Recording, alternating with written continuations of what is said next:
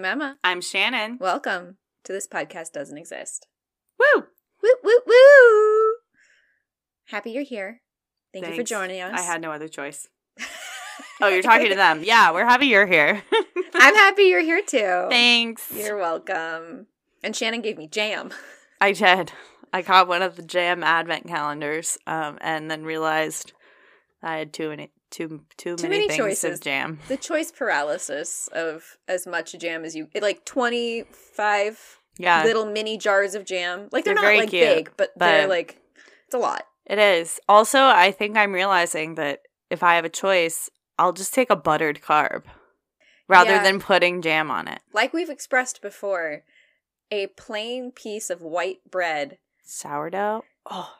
With butter spread all over it. Shannon is currently dancing in ecstasy right now. So good. Some salted butter. Oh, if you want to splurge and get the Kerrygold, like the Irish butter. Woohoo! I don't need caviar. Keep your gold flake, whatever, rich people stuff. Truffle oil, gross. Just some Give me fresh the golden nuggets of Irish butter. Some Irish butter on some sourdough bread.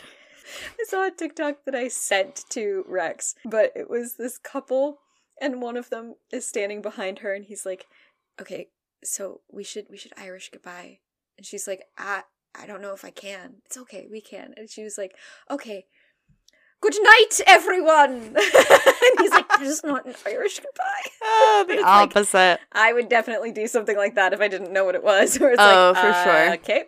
You're like, I can try. Semi-related, but it makes me laugh. I've introduced into the vocabulary of my friends, Rebecca and Strunk, on Marco Polo, the term New Jersey goodbye, which I don't even know is a thing. It's something I say in relation to my family, who are Irish but do not Irish goodbye. No. They New Jersey goodbye, which means it takes 45 minutes to leave because you go to say goodbye and then someone talks to you, even though you've been in town for the last 5 days, then they decide is the moment they have to talk to you about a thing. Yeah. So you don't actually get to leave. Yep. So when we're on Marco Polo, they'll be telling a story, and they'll be like, "Okay, New Jersey goodbye. I've tried to say bye like 3 different times," and it warms my little heart when they say that. I was like, that's hilarious that you all say that. How do you leave your family functions? Because that's about the same as we do. Yeah. The New Jersey goodbye. Well, and I feel like when I'm down with you all visiting your parents in Williamsburg, like we plan in an extra like 35 to 45 minutes of like, oh yeah, when we start to attempt to leave and when we actually hit the road. Yeah, we tell my brother and my father a different time than when we actually are supposed to leave. And even so, we leave maybe 45 minutes after the actual time we're supposed to leave. So it's just, it happens. Indeed. But we hope you don't leave. We hope you stay. And in fact, we hope you go to our website, thispodcastdoesn'texist.com to find all of our episodes. You can find some of our transcripts. You can find a link to send us a note. You can play a bingo card, and you find our social media handles. Yeah. Everything you could ever want. Thanks, friend. Yeah. Yeah. Do it. We should hop into the mystery of today. I should also express that we're 2 best friends who like to talk about anything unsolved. Oh, yeah. If you're new here. If you're new. If you're not new, you know the spiel. But if you are new, we like to talk about the ooky, the spooky, the all-around, no-answer bits of life. And we tell each other about it. So today, I'm going to tell Shannon, as well as all of you, about the mystery of room 1046. Ooh. Mm-hmm. I know nothing about this, but That's okay. Can I plug a book real quick? Absolutely. Is it about a mysterious room? Yeah, it's called The Enigma of Room 622. I'd say it was the exact same cadence. Yeah.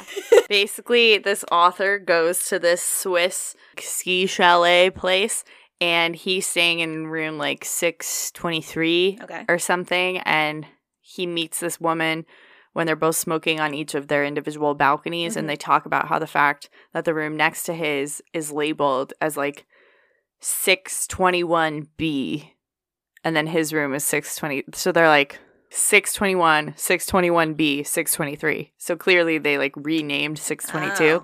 But when they go to like the hotel, you know, the bellhop person, they it's a cagey answer, and it's like a story within a story. Love that. Because like he has writer's block, so the woman is like, we should investigate it, but you should write a novel about it, and it's a chunky book. It's like 500 plus pages, but it was very good. Ooh. So highly recommend. And it's in translation. It's originally published in French. So fun. If you're looking for some mystery, I already told Mimi that I can't wait till it comes out in paperback because she doesn't read hardcovers. That's so fine. I have to wait. It's easier to send her paperbacks anyway. Less yeah, hefty.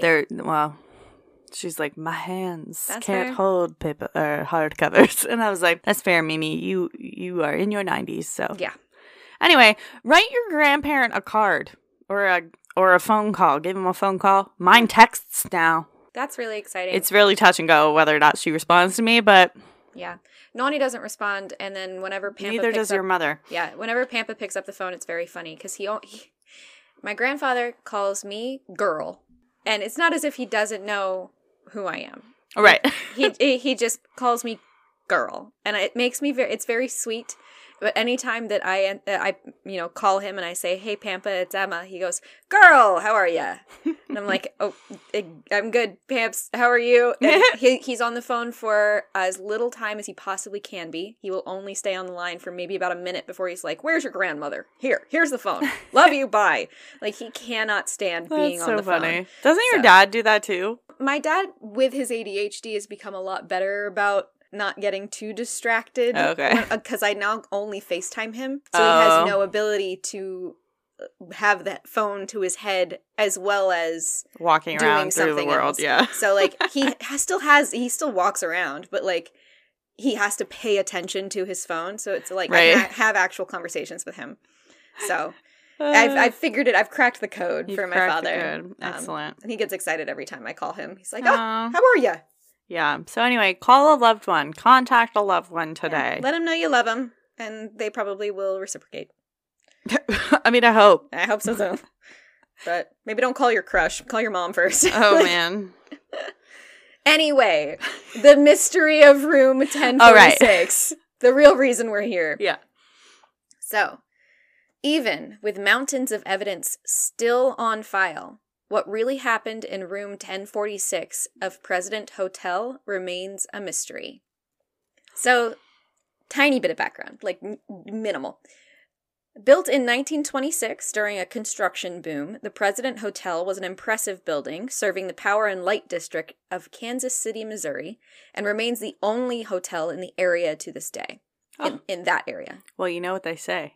Everything's up to date in Kansas City. The entire time, every time I saw it, because Missouri's like state initials is M-O. Mm-hmm. It's like all I can think of is Kansas City Mo. And I'm like, oh my God, I can't write that. Shout out to Jesse and Elizabeth, our friends. Yeah. Who live in Kansas City. Kansas City Mo.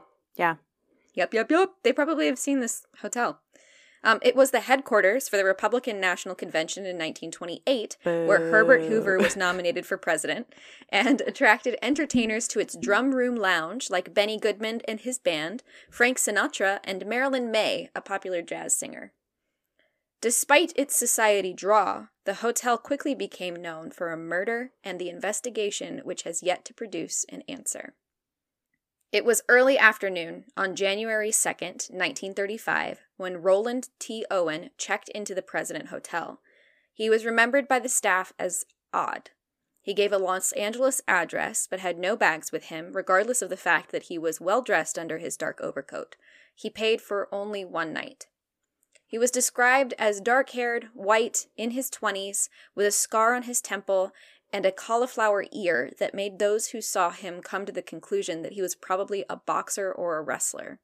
Cauliflower ear is just, I know you know what it is, but it's like, if I can describe it enough, it's just basically like blown up a little. Your ear is kind of like it's been smushed enough, and then it doesn't heal properly. Yeah, it's very like, it's roughed up. Yeah. It's real rough. He and the bellhop talked politely in the elevator to the 10th floor. Roland told him that he had spent the night before at the Mullenbach Hotel nearby, but that the nightly rate of $5, what would be about $107 today, which makes sense, was too steep. The bellhop led him to room 1046, which at Roland's request was on the inside, overlooking the courtyard rather than the street. So like the hotel's built with like a courtyard in the middle, so that every room has a window, but not every room looks out the same direction. Mm-hmm. The bellhop watched as Roland took a hairbrush, comb, and toothpaste from his coat pocket and placed them above the sink. Then they both left the room and went back down to the lobby, Randolph going back to his post and Roland leaving the hotel with the door key. So he just was like, I'm just going to drop my stuff and we're going to go. Okay. Later in the afternoon, Mary Soptic, one of the hotel maids, went to go clean the room and was surprised by Roland sitting on the bed when she opened the door. She apologized and went to leave, but he said she could go ahead and do her job. She went about her work, noticing some weird vibes. The shades were drawn and the lamp was very dim. She said later that, quote, he was either worried about something or afraid, end quote, it seemed. After cleaning for a few minutes, Roland got up and put his overcoat on. He brushed his hair and left, telling her on the way out to leave the room unlocked as he was expecting friends in a few minutes. She did as he asked and left it unlocked when she was done with her work. She returned around 4 to deliver fresh towels, but when she opened the door to set them inside, the room was dark. In the light of the hallway, she could see Roland laying on the bed, fully dressed on top of the sheets. She could also see a note on his bedside table that apparently read, quote, Dawn, I will be back in 15 minutes. Wait, end quote. So I want to stop for a second and just address the door locking thing, because it took me a minute to figure out. So all of the hotel staff, or all the hotel staff that are on shift, would have access to a key for every single room. Mm-hmm. And then all of the tenants of those rooms would have a key. But the door only locks from the outside. It does not have a lock on the inside. So if someone is present in the room, the door is unlocked so that the staff has the ability to go in and clean without having to unlock the door. Because, not all of them would need to get in, but there was the ability to get in, that kind of thing. So the basic rule of thumb was if the door is locked, then they're out. So use the key. If the door is unlocked, leave it alone because they're in there. Got it. So this is 1935. Okay. We don't really care about locking our doors, I guess. Safety. Nah, safety schmafty. Who cares? The next morning, January 3rd, Mary again returned to the room to do a normal clean around 10:30 a.m. The door was locked, which would mean to her that Roland would be out. So she opened it with her key and again found Roland sitting in the dark. The phone rang when she stepped into the room, and Roland answered it saying, quote, No, Dawn, I don't want to eat. I am not hungry. I just had breakfast. No, I am not hungry, end quote. While still holding the phone, Roland questioned Mary about her job as she went about the room. He asked if the hotel was residential, meaning there was no fixed time frame for checking in, or you could lease like you would an apartment, and if she was responsible for the entire floor. There doesn't seem to be a clear answer from Mary about how she responded to these questions, but after he complained again about the other hotel's high rates, she finished her cleaning and left the room. Again, like she always did, Mary returned at 4 p.m. with fresh towels to replace the ones she had taken during her clean in the morning, so that was part of her routine. Every day, 10:30, she would go clean this room. Every day at 4, she would bring fresh towels. That was the routine. No lunchtime showers at this hotel. No, apparently not. Drip dry. When she approached the door, though, she heard 2 men talking, so she knocked. A man's voice, loud and deep and not what she would have described as Roland's, asked who it was. She replied that she was bringing fresh towels, and the voice responded with, quote, We don't need any, end quote. There are no towels in the room, but Mary left it alone and went about her work.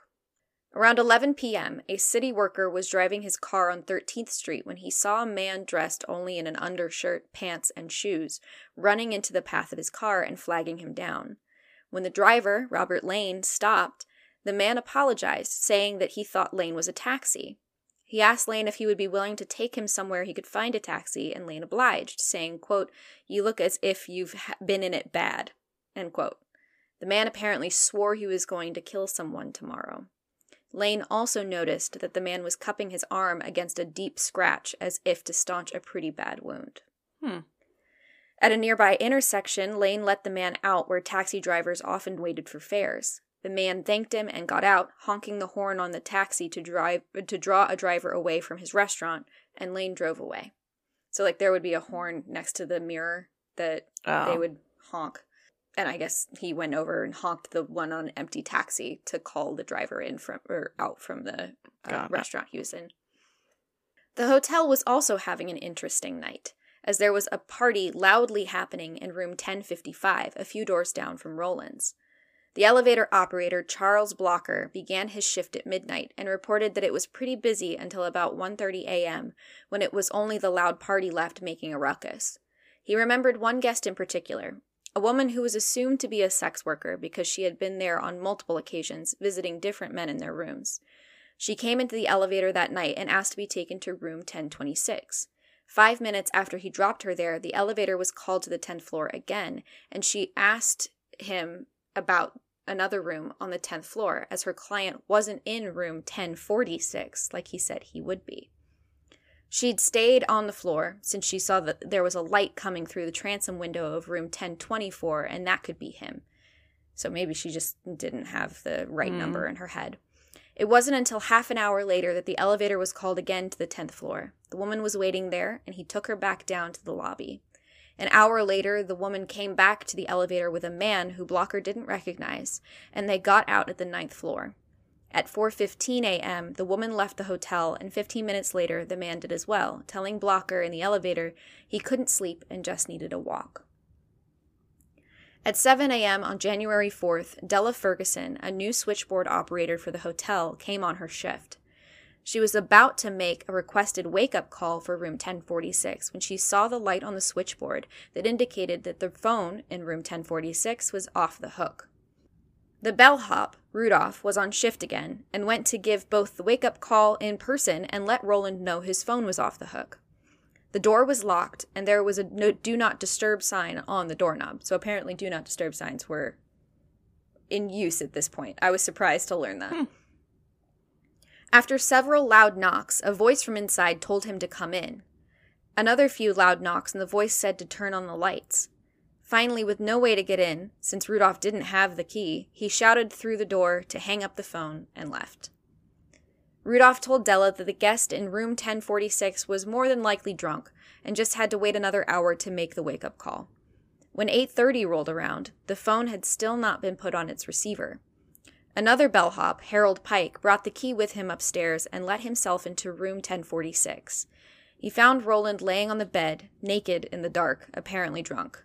The light from the hallway showed some dark spots on the bed, but Harold decided not to disturb the guest as much as possible and just fix the issue at hand. Without turning on the room light, Harold picked up the phone that had been knocked off its stand and righted everything, leaving the room. Around 10:30 a.m., the next operator on shift noticed that the phone in room 1046 was again off the hook. Rudolph took this task again and went back up to see what was going on. The do not disturb sign was still on the knob, and while the door was locked, he had the key this time and let himself in after his knocks went unanswered. He opened the door and found Roland on his knees and elbows, his head bloody. Rudolph turned on the light and put the phone back on the hook, suddenly noticing the blood on the walls and the ceiling of the bedroom and bathroom, as well as blood on the bed itself. So that's what the dark pools were, because Pike assumed that it was on the like ceiling. Yeah, there's Yikes. a lot of blood in this room. But Pike assumed that the dark spots on the bed were oh, he's pissed himself. All right, well, I'm not going to deal with this. Rudolph ran downstairs for help and returned with the assistant manager, but when they tried to open the door again, it would only open about 6 inches, since Roland had fallen against it. They eventually were able to get in and get him upright. Roland had been bound with cord around his neck, wrists, and ankles. He had been noticeably stabbed in the chest and hit on the head badly enough to fracture his skull. Oof. The assistant manager called the police and Dr. Harold Flanders from Kansas City General Hospital, and he arrived when the police did. Dr. Flanders cut the cords away from Roland and asked who had done this. Roland replied, quote, "Nobody," end quote. He was asked what caused the injuries then, and Roland said he had fallen and hit his head on the bathtub. He was asked if he was trying to kill himself, and he said no, just before he lost consciousness. He was swiftly taken to the hospital where he arrived comatose, dying just after midnight, January 5th, 1935. Aww. Which is super sad. The Kansas City Police Department immediately started an investigation, questioning guests in nearby rooms, staff, and trying to find any physical evidence that would lead to murder or motive. One woman they questioned was Jean Owen, who had the room right next to Roland. She said that she heard a commotion in the night. Quote, "I heard a lot of noise which sounded like it was on the same floor and consisted largely of men and women talking loudly and cursing. When the noise continued, I was about to call the desk clerk but decided not to," end quote. But remember, there was a party on this floor the same night. So that was probably what she was hearing. They searched room 1046, but it really was what they didn't find that stuck out to them. The only thing they found of Roland's was the tag of a necktie that said it had been made by a New Jersey company. There were no clothes, nothing in the closets or drawers, and the soap and shampoo that were provided in every room for the hotel were missing as well. I mean, I steal them, but yeah, it's weird to have him still in the room and they're gone. They did find a hairpin, a safety pin, an unsmoked cigarette, and a full bottle of diluted sulfuric acid. The 2 glasses provided to the room were still there, but one was on a shelf, the other missing a piece and sitting in the sink. There were no knives to explain the stab wounds to his chest, which the autopsy showed had punctured his lung, and the cord that had been cut from him laid in the bathroom. Suicide was quickly dismissed as a possible cause of death. Because there's no way. They were like, immediately, there's no way that this man did this to himself. Mm-hmm. The autopsy performed determined that Roland had died from his severe wounds, and Dr. Flanders examined the room and said he had likely been attacked between 4 and 5 in the morning on January 4th, based on the drying pattern of the blood. This would be well before anyone noticed the phone off the hook. 4 fingerprints were found on the room's phone stand, so there was like a glass tabletop that the room's phone sat on. They couldn't be matched to Roland or any of the hotel staff who had entered the room that morning, but the police believed that they were those of a woman, as they were very small and slender. The next day, the city newspapers printed the story on the front page. Detective Johnson, the officer on the case, told the media, quote, "There is no doubt that someone else is mixed up in this," end quote. Regardless of the identity of the murderer, the identity of the victim was soon also a mystery to everyone. Shannon just did turn to camera, dun dun dun, face. KCPD contacted the LAPD to notify Roland T. Owen's next of kin that he had passed because he had provided a Los Angeles address. Oh, okay. The LAPD said they had no record of anyone living under that name in California at the time. The dead man's fingerprints were sent to the Bureau of Investigation, which is now the FBI, to see if they had a match for the prints in their collection, but came up short, which makes sense because they were only fingerprinting mostly criminals and stuff like that, so... Well, and they had to manually look through all of them. And I can't imagine that being easy at all. Golly, that would make my brain hurt. I don't want to think about that. What poor intern had to, I know. do the preliminary pass-through. Yeah. Now that they knew the name was an alias, the police stretched their search, and the January 6th newspapers printed that information was needed. Tips started to roll in. A woman called the hotel to ask what the murdered man looked like. When given the description, she said that she knew him. He lived in Clinton, Missouri, 50 miles east of Kansas City.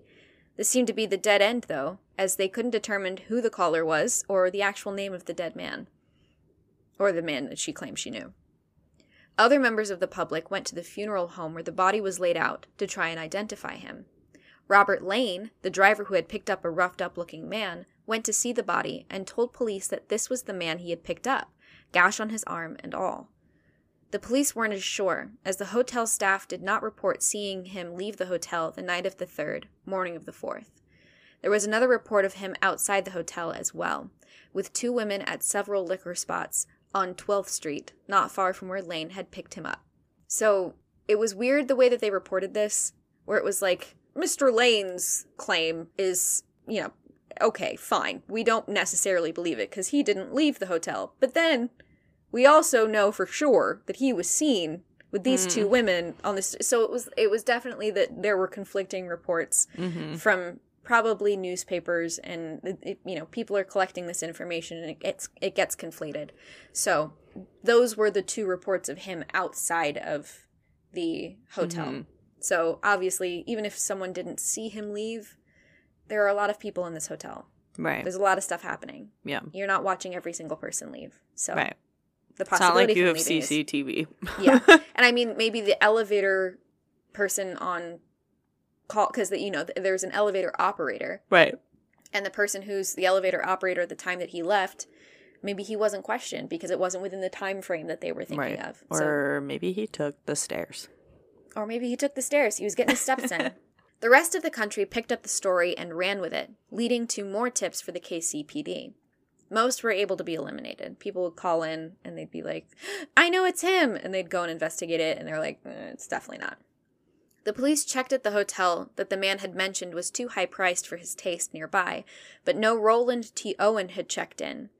There was a man matching the description given, however, including the scar on his head, because remember he has like a scar on his temple, who gave the name Eugene K. Scott with a Los Angeles address, and he requested an interior room.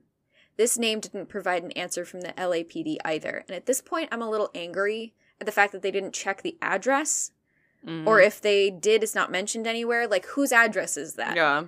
Like, was it his grandmother or someone that has a different name, but the address could... Yeah, or is it of an apartment building where you can have, like, an actual idea of, oh, this guy stayed here. Like, that feels more like a solid thing if he gave... That's the two consistent things that he gave. Right. Was this... I don't know if it was the same address, but it was both a Los Angeles address. Those feel like things that you can... Check. Yeah. But it doesn't say whether or not they did. And that makes me angry. I'm like... Well, especially if he's lying about his name, then like, okay, so the LAPD doesn't have a record of someone by that name living in the state. But it's like, well, that's not his real name, so... And property is much more easy to track down than people. Let's check out the other piece of information we have. Yeah, so that bothers me. But, 1935. There were a few mistaken identifications, and one man, a wrestling promoter from Arkansas, said the body was of Cecil Warner, who had approached him in December about some wrestling matches. He had referred him to a promoter in Omaha, Nebraska, but the other promoter said he never saw him.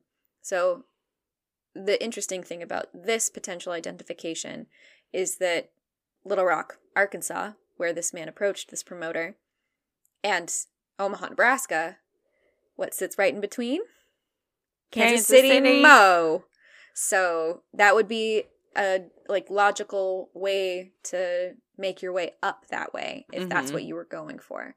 Not that that's provable, but still, you can make the logical draw. Leads and coverage dwindled, and eventually the newspapers announced on March 3rd that the body would be buried in a potter's field the next day. March 4th, a call came into the funeral home from a man asking the funeral to be delayed so that he could send money for a grave and service at Memorial Park Cemetery in Kansas City, Kansas. He said he should be buried near his sister. The funeral director warned the caller that he would be telling police about this encounter, and the caller said that didn't bother him. So... what the fuck? When the funeral director asked why the man was killed, the caller said that the dead man had an affair with one woman while he was engaged to marry another. The caller and the two women had arranged to see him at the President Hotel so that they could exact revenge. Quote, cheaters usually get what's coming to them. End quote. And then the caller hung up. Oh. Okay. Okay. Interesting. Funeral director was like, I feel like this money's never going to come in, but okay. The request to postpone the service was granted. And on March 23rd, the funeral home received an envelope with $25, which is around $550 today, wrapped in newspaper with no return address. 2 additional envelopes arrived at a local florist, each with $5 in them for an arrangement of 13 roses for the grave after a similar call was made. Also included was a note in odd handwriting reading, quote, "Love forever, Louise," end quote. Jeez. Jeez Louise. The calls to both businesses apparently came from payphones. I don't know how they determined that in 1935, but apparently that's the case. Who even knows how a landline works? Not me. Not us. We were literally having that conversation yesterday. Office phones are intimidating. They are so How intimidating. do you transfer a call? We don't know. I don't know what my extension is. Don't ask me that. I am not the cardiologist. Nope. The funeral was held soon after, with only police detectives and an officiating minister in attendance. Other detectives posed as grave diggers a few days after the funeral to see if anyone came to pay respects, and none ever came. Oh. This is a stupid name for this. It's not my fault. A woman called the Kansas City Journal-Post's office a few days after the funeral to let them know that their previous story that the unknown man was buried in a potter's field was incorrect, and the funeral home and florist would corroborate. When asked to identify herself and why she was so earnest that they get the story right, she said, quote, "Never mind, I know what I'm talking about. He got into a jam," end quote, and hung up. He got into a jam. He got into a jam. Like the orange cinnamon jam that I have sitting upstairs. Oh. The rest of the country continued to circulate images of the dead man in the hope of finding his family, and luckily, it seems they did. Oh. In 1936, a friend of Ruby Ogletree in Birmingham, Alabama, showed her an article about the case, noting that the photo looked a lot like her 17-year-old son, Artemis. 17 years old. Just take that for a second. Artemis Fowl? What are you doing? The family had not seen him since he left to hitchhike to California in April 1934, though they kept in correspondence with him. Ruby called the KCPD and was able to provide unprompted information about him to confirm that she was right in her assumption. The defining detail was the scar above his ear, which she said was from a childhood accident with some hot grease. Oh. So he didn't have any hair growing there, which is why it was noticeable. Oh. But Ruby was confused. How could this dead man be her son when she had received 3 letters from him after he's confirmed dead? The first one she received was dated early 1935 from Chicago. It raised her suspicions since it was typewritten and Artemis didn't know how to type. It also didn't match his cadence of writing, so it didn't sound like him.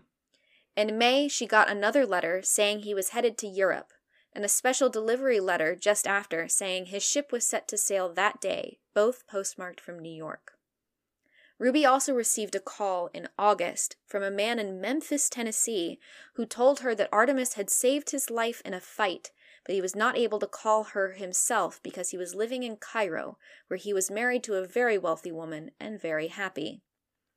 He wasn't able to write because he had lost a thumb in the fight that he saved the caller from. Oh, okay. Yeah, they talked for half an hour, and Ruby recalled the man was odd, speaking wildly, but seemed to know Artemis well. So it was like he really did know her son, but he was weird. She told the police the name the man gave, but the name has never been made public. So it's one of those things they're probably still holding close to the chest to see if anyone comes up with it. But I'm like, guys, it's been so long. Yeah. It has been forever. The police followed up with steamships and the U.S. Embassy in Cairo, but weren't able to find any evidence of Artemis. A third hotel in Kansas City was found to have another one-night stop from Artemis, where he shared the room with another man. But other than that, they've got nothing. And he didn't use his real name for that one either. In 1937, the NYPD arrested a man named Joseph Martin on a murder charge after he killed a man he had shared a room with and stuffed the body in a trunk to be shipped to Memphis, Tennessee. They found a few aliases of his, one of which I thought you were going to say they found some aliens. They found some aliens. It's like, Plot what? twist. If there weren't enough of them in this one. They found a few aliases of his, one of which was Donald Kelso. Yeah. I know. It makes me think of that 70s show. The KCPD apparently matched samples of his handwriting to letters written to Ruby Ogletree, but no charges were filed and the case remained open. So I'm not sure what they're matching necessarily, but if these are the letters from New York, that would make sense because that was where he was arrested. The trunk was being sent to Memphis, Tennessee, where the call claimed to be from, but that might not necessarily be true. That kind of thing. Weird. He could have been the Don Artemis mentioned in his note and while he was on the phone, but it also could have been someone else's nickname. Like, it could have been a nickname for Donna. It could have been a nickname for anything, or... It was Donald Duck. Oh my god, it was Donald Duck. He murdered him. I can't do a Donald Duck voice. This is the saddest moment of my life. I don't know. Well, the other option is Mafia. What the fuck was that? It was me trying to be Donald Duck. What? I got nothing. Pampa can do one. It's very good. I should call him and say, hey, Pampa, can you do Donald Duck? Pampa, in a Donald Duck voice, can you say, I didn't kill that man? Can you please? Oh my gosh. Insert it in later. The other option, potentially, especially at this time, is Mafia. So, because Don is like a title for the head of the Mafia group or whatever. I'm very bad at this. I'm very sorry. For any Mafia listening, I'm so sorry if I've insulted you. The case was reviewed every few years, but eventually it went cold. In the early 2000s, John Horner, a local Kansas City historian working for their public library, received a call from someone out of state who said they were helping to inventory belongings from a recently deceased elderly person. They found a shoebox with newspaper clippings inside about the case, as well as something the clippings mentioned sitting inside the box. They didn't mention what it was and hung up. People, what the heck? Say what you mean to say, please. Like, what are you doing? Why did you even call if all you were going to do was taunt? Intrigue. Ugh. So, there are a handful of theories, but no apparent motive and no apparent suspects. So the actual theories are fairly slim. Like, you can have tons of fun with all the speculation, but the evidence, and there's a lot of it, but the evidence doesn't seem to support all in one. So it can get a little hairy. But the telephone calls could be true about the supposed scandalous affair that he had. And Artemis could have been cheating on his fiancée, but he's 17. Yeah. So that seems a little far-fetched. And he hasn't told his mama that he's engaged? Yeah, good Southern boy who's been in correspondence with his mom. Yeah. Whether or not, he's saying he is actually where he says he is. Like, maybe he was a liar. Maybe his home life actually wasn't that great. Yeah. We don't know, but it still feels weird at 17 for him to be two-timing a fiancé. Yeah, jeez. Even in 1935. The women's voices, the apparent sex worker and her client arriving just within the window of the time of death to the 9th floor, that they could then use the stairs to get to the 10th floor, after she had already been up on the 10th, potentially scoping things out, and Artemis's own odd behavior makes this whole theory of they get revenge on him interesting. This is an interesting story that's been constructed. Things seem to fall in line in that regard, especially with the calls saying, we're going to pay for it, here's why we killed him. Yeah. That's very distinctive. Also, the fact that you can't lock your room if you're inside. I know. What are you supposed to do in that way? I don't. Ugh. But organized crime has been mentioned as a possibility with the graphicness of the attack and the dawn of it all. Yeah. That would make sense if he had stolen money or he had wronged somebody in some way. So that would make sense in terms of how he died. Or if he was out with those women. Yeah, maybe just having a good time being a teenager, but he hit on the wrong dame. Exactly. And then they were like, oh, we're gonna. Which is also a possibility. Get him. And maybe they roughed him up a little bit and that's why Mr. Lane picked him up. And he was like, I just need to get back to wherever I was. I don't really know where I am. Can you get me somewhere to someone who would know, like a taxi cab? Right. Like, maybe that's what happened. And then they were like, we're not finished with him, and followed him. So there's that possibility. He also could have been killed for any amount of other things. If he was a boxer and he fixed a match. Or. Oh. If he was, like, battling Jack Murdoch from Daredevil. Daredevil's dad was a boxer, and he was in debt. But then the mob was like, if you lose this fight, you and your son will be taken care of for life. But then he's in there, he's can't getting help hit, himself. but he just can't do it. He wants his son to believe in him. So he wins. So then they murder him. It could genuinely be that. Yeah. So, like, that kind of situation, if there was... Because, I mean, during the 30s, there was no gambling laws in any way. So you could sincerely do whatever you wanted with your money in that capacity. So maybe he fixed a match. Maybe he... lost a match on purpose, and it was the wrong thing to do, or the people on the other side who lost a great amount of money were not happy about it and decided to take it out. Like, there's so many different possibilities, but because we don't know why he was there or what he was doing.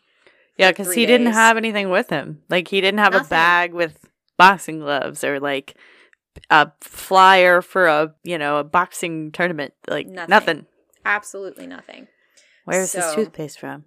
Where's it? What is he putting it on? Which general store? His finger. Yeah. I've seen Chasing Liberty. Yeah. It's like... I have not. It's a good one. I know. You tell me. Yeah. So, all we know today is that this man was most likely 17-year-old Artemis Ogletree, and we will never know what actually happened in room 1046. Man. Yeah, the twists and turns in this one, like, I was reading, that's why I, like, stopped it, like, because the way that I do my notes, I will be reading a source side by side while doing my notes, so I, like, take the notes, and then I go back through and I edit them, so that I'm like, oh, this is important, I'm going to stick this under this bullet, that kind of thing. I just stopped taking notes so that I could read, because I was like, what is there's so many things happening. Well, you definitely have to read the book that I recommended. It is so... I was like, what is going on? What? I love a good mystery novel. Oh, it's like a mystery within a mystery, and then at the end you're like, wait, well, what? Yeah. Excuse me? I want to know. What I would love to know specifically about this one, because now we have DNA testing coming back, because his mom was never able to see his body and confirm that it was him. Oh. She saw pictures of the body. So, like, the pictures that they took for the autopsy. Right. But they're not very clear. This is 1935. Right. Like, they're being essentially sent to her. So it's hard to determine for her. Yeah. Like, he has a very distinctive scar on his head. Like, I do know that is something my son had. But there's also the possibility that someone else has a scar like that, or they had an injury during the attack that made it look like that in the autopsy photos, or it was somebody who was made to look like him. So, like, there's all of that. Like, I mean, the possibility that it's not him is low. Yeah. But I would love to have some kind of confirmation, because I'm sure that he Run it has through family 23andMe. now. Exactly. I'm sure he has family now that, they'd be able to confirm, yes, this is your family member. The good old Ogletree. Yeah, Ogletree family tree. Boom. Get it going. So I would love to know that. There was also, like, considering it was 1935, I feel like they did everything that was within their power. Except for maybe some more investigative work with just paperwork in general. Because the whole address shit bugs the shit out of me. I can't... If they did do it, they didn't write it down anywhere that they did it. And I'm like, if you just tell me and I'll forgive you for that. But, like, at the moment, it doesn't look like you did it. That's the simplest conclusion for me to come to, is that's something we should look into. Whose address is that? I don't know. It just that specifically bugged me. I was like, guys, well, not difficult. That is the whole premise of this podcast. I know. Why did we do this to ourselves? It's your fault. Definitively, it was your idea. It was. It was my idea. I'm just here for the ride, for the goofs, for the spooks, the ooks. The ooks and ookies. The merps and derps. I love merp and derp. Did we tell you guys that we made jackets? Emma made jackets. Well, I made jackets for the two of us that say merp and derp. Yeah. Guess who's who? She's merp, I'm derp. Confirmed. Confirmed. You're welcome, world. But yeah, that's the wow. mystery. That was Shall a good never one. Be solved. Yeah, I'm mad, but it was good. Yeah, you're the kind of mad of like I want it solved. Yeah, I'm curious. Yeah. Or I want someone to write a book, like what they think happened. Okay. Like I would watch like the TV movie of like. Yeah. I tried to see if there was any movies dramatizations of this. There's like, 2 unsolved murder or unsolved mysteries episodes about this, and BuzzFeed Unsolved did a episode on this, and like countless of other podcasts and stuff like that. Yeah. But there's no movie adaptation of this, and I think it's because there's so many other murders in hotels that they can base things off of. Time. So I'm like, okay. So either I didn't find the movie that's based on this, or like, let's get a little Timothy Shamalama Ding Dong to be in it, and he'd be perfect. Except he wouldn't have to act at all. It would all be done in flashbacks. Oh well, I don't know if he doesn't read as a boxer. He's rather noodly. Yeah. I'm like rather noodly. You can tell. I'm like, oh wow. What are young actors like? Yeah. I don't know.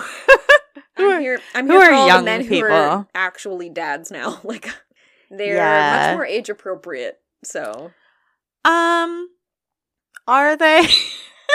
I mean, yeah, I guess. Once we're almost 30, the age gap is less problematic. It's not as weird. Which, I mean, as long as you're an adult, for the most part, doesn't matter. Yeah, do what you want to do. No, I literally can't think of a single actor that's like 20. Tom Holland. He's not 20 though. He's like 23 now. Okay, but he reads 17. He continues to play a teenager. But I mean, this dead man read as like in his like 20s. Yeah. They were like he's between 20 and 30. But I'm guessing that like if he was a bigger dude in nice clothes, they're not going to assume that he's young. A child. Yeah. So like that was probably why. Yeah. But I don't know. 17-year-old boys have a 17-year-old boy look unless you're Dwayne The Rock Johnson. Like there's only one exception to this rule, and it is The Rock. Yeah. I don't know. Who would you cast in the movie? Tell us. Write in. Yeah, we would really like to know that. Speaking of writing in. Yeah. I think we may have a mailbag moment. A mailbag. I've never made you sing it before. I'm so sorry. You seem very unprepared. Fun? Isn't it fun? Are you so glad this is happening? Yeah, I am.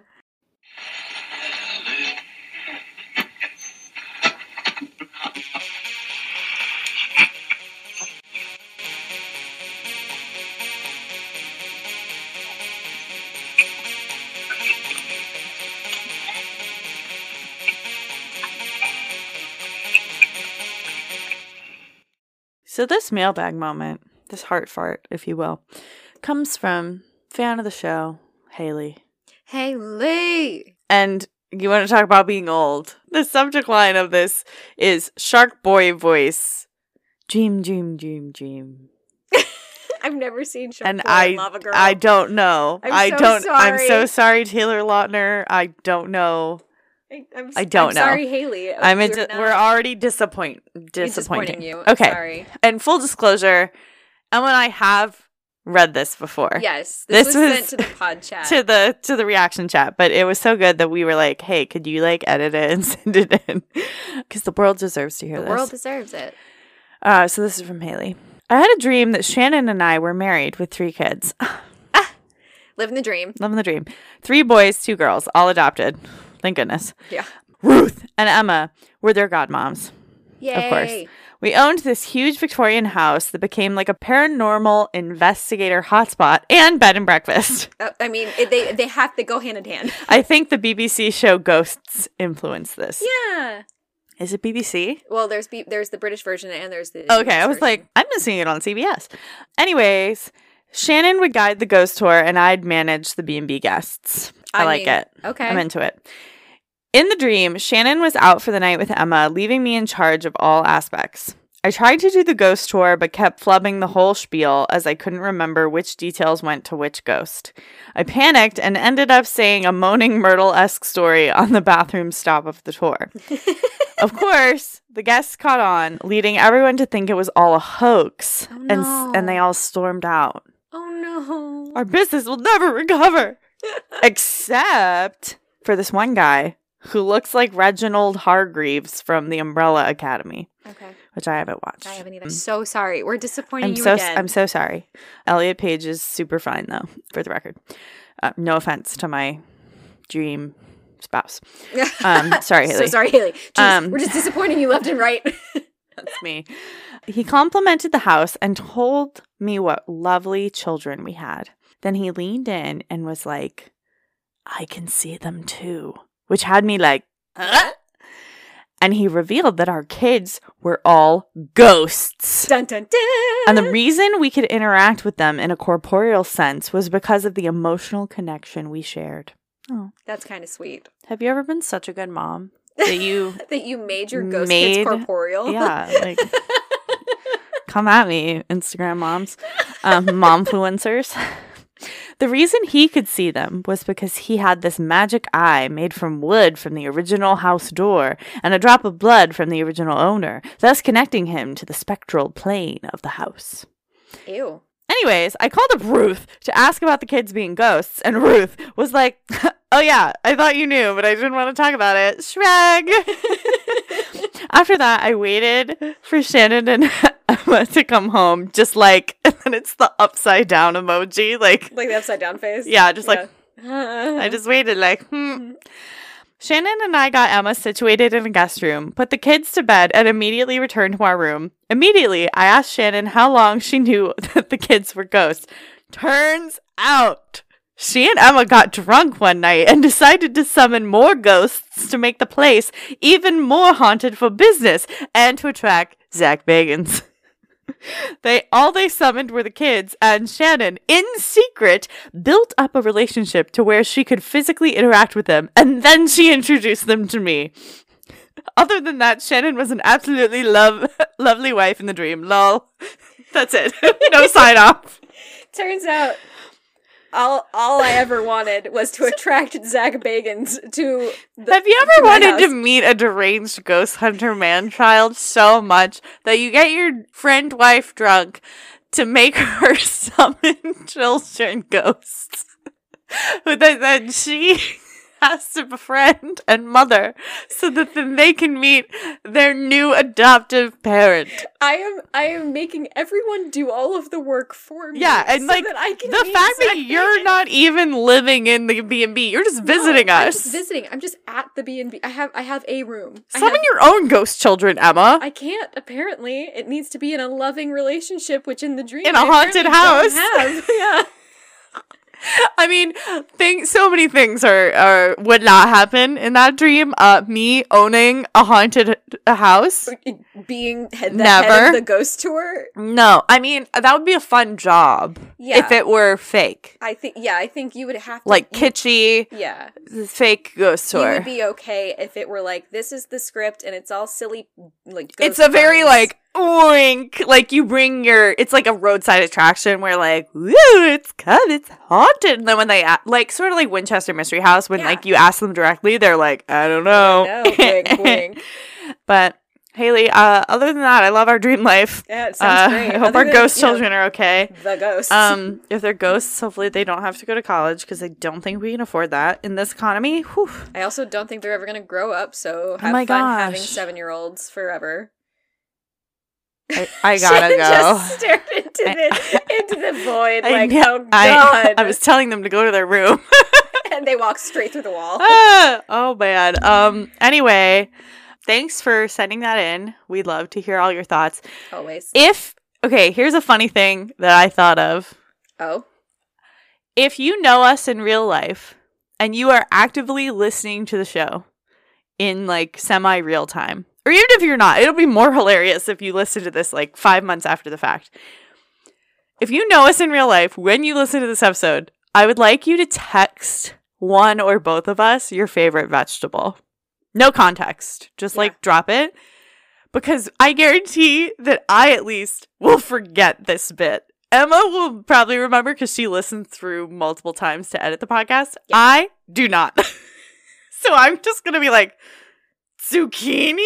Question mark, question mark. Like, oh, and bonus points if you can find an emoji for it. Yeah. I just think that would be funny. Although be careful sending eggplants, please. Is eggplant anyone's actual favorite vegetable? I really like eggplant when it's like rolled in breadcrumbs and like deep fried. So eggplant parm. It's so good. Name another way to make eggplant. Oh, and baba ganoush. Oh. Eggplant parm and baba ganoush. Okay. What else? I bet Jenna will have ideas. She's vegan. I really enjoy the texture, which is weird because I'm a texture person and it feels kind of like usually it's slimy. Oh. But if you cook it well, it doesn't. That's one of those things we were talking at dinner last night of how I just need people to make me things and like blindfold me and don't tell me what it is and just like feed it to me, because like I couldn't identify a time in my life that I've eaten eggplant. It's one of those things that from whatever point when I was a child, I just mentally have decided I don't like that. Yeah. So I'm never going to order it or like buy it at the store to make it. I'm not going to eat it, so I might as well not use it. But like I could maybe love it. I don't know. Maybe that's your challenge for 2023. I don't want to waste money on food I don't like. That's fair. Maybe that's my challenge in 2023 is to give you food that I enjoy. Yeah, like if we go out and you get eggplant parm, I'll eat a bite. I mean, go enjoy something you don't know if you're going to enjoy. Try something new. And text us your favorite vegetable. Yeah, and if that happens to be eggplant, also please feel free to send a recipe. And until next time, remember, this podcast doesn't exist. I cannot think of another dish that has eggplant. I really just want fried eggplant. I want fried everything. Well, it is dinner time, so I'm very hungry. All right. Love you. Bye. Bye.